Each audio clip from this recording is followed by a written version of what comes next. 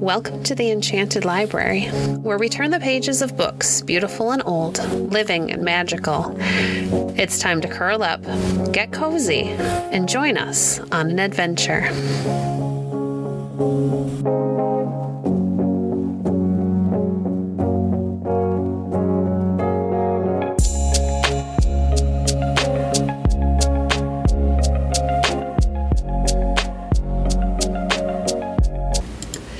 Today we're reading in The Wonder Book by Nathaniel Hawthorne, The Golden Touch. Whether Midas slept as usual that night, the story does not say. Awake or asleep, however, his mind was probably in the state of a child's, to whom a beautiful new plaything had been promised in the morning. At any rate, day had hardly peeped over the hills when King Midas was broad awake, and stretching his arms out of bed, began to touch the objects that were within reach. He was anxious to prove whether the golden touch had really come, according to the stranger's promise. So he laid a finger on the chair by the bedside, and on various other things, but was grievously disappointed to perceive that they remained of exactly the same substance as before. Indeed, he felt very much afraid that he had only dreamed about the lustrous stranger, or else that the latter had been making game of him. And what a miserable affair it would be if, after all his hopes, Midas must content himself with what little gold he could scrape together by ordinary means, instead of creating it by a touch. All this while, it was only the gray of morning, with but a streak of brightness along the edge of the sky, where Midas could not see it. He lay in a very disconsolate mood, regretting the downfall of his hopes, and kept growing sadder and sadder, until the earliest sunbeam shone through the window and gilded the ceiling over his head. It seemed to Midas that this bright yellow sunbeam was reflected in a rather singular way on the right covering of his bed. Looking more closely, what was his astonishment and delight when he found that this linen fabric had been transmuted to what seemed a woven texture of the purest and brightest gold. The golden touch had come to him with the first sunbeam. Midas started up in a kind of joyful frenzy and ran about the room, grasping at everything that happened to be in his way. He seized one of the bedposts, and it became immediately a fluted golden pillar. He pulled aside a window curtain in order to admit a clear spectacle of the wonders which he was performing, and the tassel grew heavy in his hand, a mass of gold. He took up a book from the table. At his first touch, it assumed the appearance of such a splendidly bound and gilt-edged volume as one often meets with nowadays.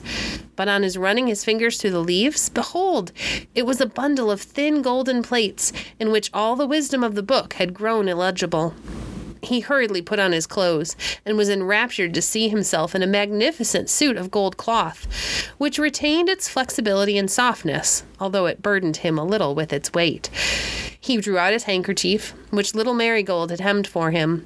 That was likewise gold, with the dear child's neat and pretty stitches running all along the border in gold thread. Somehow or other, this last transformation did not quite please King Midas. He would rather have had his little daughter's handiwork should have remained just the same as when she climbed his knee and put it into his hand. But it was not worth while to vex himself about a trifle. Midas now took his spectacles from his pocket and put them on his nose, in order that he might be able to see more distinctly what he was about. In those days, spectacles for common people had not been invented, but were already worn by kings. Else, how could Midas have any? To his great perplexity, however, excellent as the glasses were, he discovered that he could not possibly see through them. But this was the most natural thing in the world, for on taking them off, the transparent crystals turned out to be plates of yellow metal, and of course were worthless as spectacles, though valuable as gold. It struck Midas as rather inconvenient that, with all his wealth, he could never again be rich enough to own a pair of serviceable spectacles. "It is no great matter, nevertheless," said he to himself, very philosophically. "We cannot expect any great good without it being accompanied with some small inconvenience. The golden touch is worth the sacrifice of a pair of spectacles, at least, if not of one's very eyesight. My own eyes will serve for ordinary purposes, and little Marigold will soon be old enough to read to me." Wise King Midas was so exalted by his good fortune that the palace seemed not sufficiently spacious to contain him. He therefore went downstairs and smiled, on observing that the balustrade of the staircase became a bar of burnished gold as his hand passed over it in his descent. He lifted the door latch. It was brass only moments ago, but golden when his fingers quitted it, and emerged into the garden. Here, as it happened, he found a great number of beautiful roses in full bloom, and others in all the stages of lovely bud and blossom. Very delicious was their fragrance in the morning breeze. Their delicate blush was one of the fairest sights of the world. So gentle, so modest, and so full of sweet tranquility did these roses seem to be. But Midas knew a way to make them far more precious, according to his way of thinking, than roses had ever been before. So he took great pains in going from bush to bush and exercised his magic touch most indefatigably until every individual flower and bud, and even the worms at the heart of some of them, were changed to gold. By the time this good work was completed, King Midas was summoned to breakfast, and as the morning air had given him an excellent appetite, he made haste back to the palace. What was usually a king's breakfast in the days of Midas, I really do not know and cannot stop now to investigate. To my best of my belief, however, on this particular morning, the breakfast consisted of hot cakes, some nice little brook trout, roasted potatoes, fresh boiled eggs, and coffee for King Midas himself, and a bowl of bread and milk for his daughter Marigold. At all events, this is a breakfast fit to be set before a king, and whether he had it or not, King Midas could not have had a better. Little Marigold had not yet made her appearance. Her father ordered her to be called, and seating himself at the table, awaited the child's coming in order to begin his own breakfast. To do Midas justice, he really loved his daughter, and loved her so much the more this morning, on account of the good fortune which had befallen him. It was not a great while before he heard her coming along the passageway crying bitterly.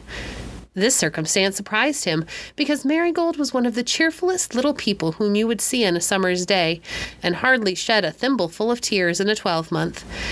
When Midas heard her sobs, he determined to put little Marigold in better spirits by an agreeable surprise. So leaning across the table, he touched his daughter's bowl, which was a china one with pretty figures all around it, and transmuted it to gleaming gold. Meanwhile, Marigold slowly and disconsolately opened the door, and showed herself with her apron at her eyes, still sobbing as if her heart would break. "How now, my little lady?" cried Midas. "Pray, what is the matter with you this bright morning?" Marigold, without taking the apron from her eyes, held out her hand, in which was one of the roses which Midas had so recently transmuted. "Beautiful!" exclaimed her father. "And what is there in this magnificent golden rose to make you cry?" "Oh, dear father," answered the child, as well as her sobs would let her, "it is not beautiful, but the ugliest flower that ever grew. As soon as I was dressed, I ran into the garden to gather some roses for you, because I know you like them, and like them the better when gathered by your little daughter. But oh, dear, dear me, what do you think has happened? Such a misfortune! All the beautiful roses that smelled so sweetly and had so many lovely blushes are blighted and spoilt. They're grown quite yellow, as you see this one, and have no longer any fragrance. What can be the matter with them?" "Oh, my dear little girl, pray don't cry about it," said Midas, who was ashamed to confess that he himself had wrought the change which so greatly afflicted her. "Sit down and eat your bread and milk. You will find it easy enough to exchange a golden rose like that, which will last hundreds of years, for an ordinary one which would wither in a day." "I don't care for such roses as this," cried little Marigold, tossing it contemptuously away. "It has no smell, and the hard petals prick my nose." The child now sat down to table, but was so occupied with her grief for the blighted roses that she did not even notice the wonderful transmutation of her china bowl. Perhaps this was all the better, for Marigold was accustomed to take pleasure in looking at the queer figures and strange trees and houses that were painted on the circumference of the bowl, and these ornaments were now entirely lost in the yellow hue of the metal. Midas, meanwhile, had poured out a cup of coffee, and, as a matter of course, the coffee pot, whatever metal it may have been when he took it up, was gold when he set it down. He thought to himself that it was a rather extravagant style of splendor, in a king of his simple habits, to breakfast off a service of gold, and began to be puzzled with the difficulty of keeping his treasures safe. The cupboard and kitchen would no longer be a secure place of deposit for articles so valuable as golden bowls and teapots.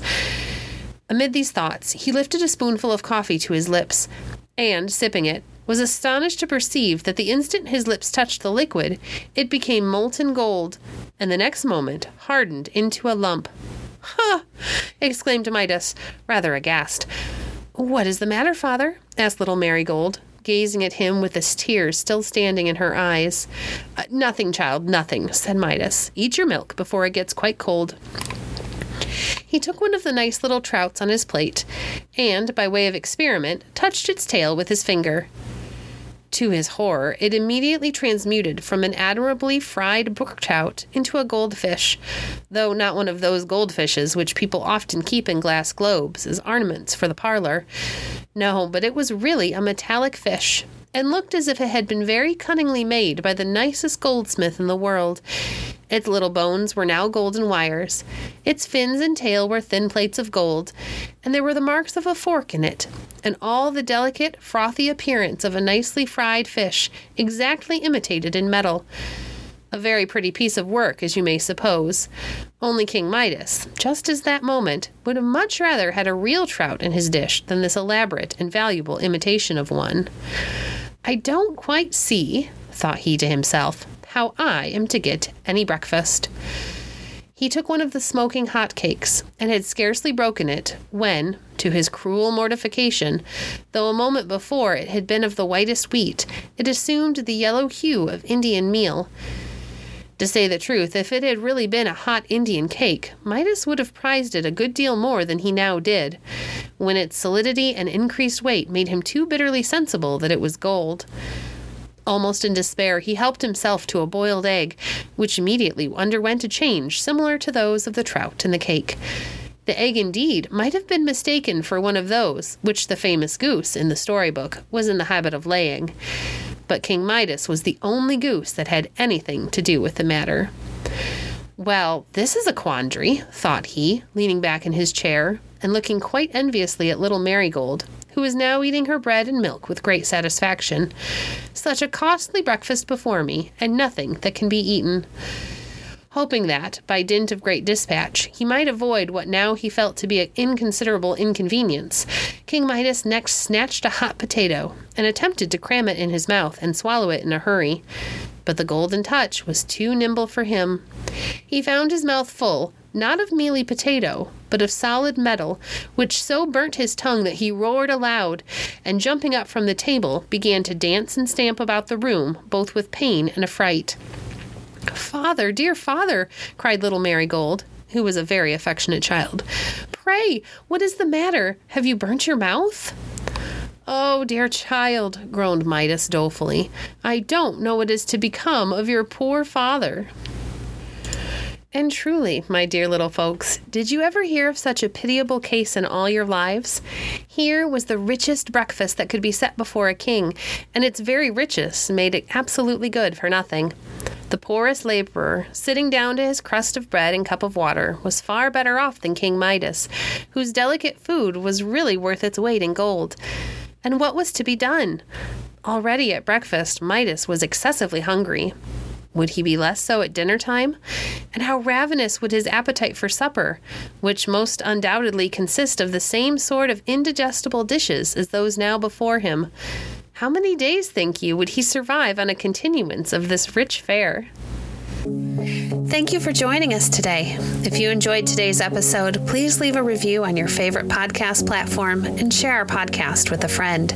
Stay connected by following us on Facebook at facebook.com/enchantedlibrary. If you'd like to support the work we do, you can visit our Patreon page at www.patreon.com/enchantedlibrary. We appreciate your support. Until next time, friends, happy reading.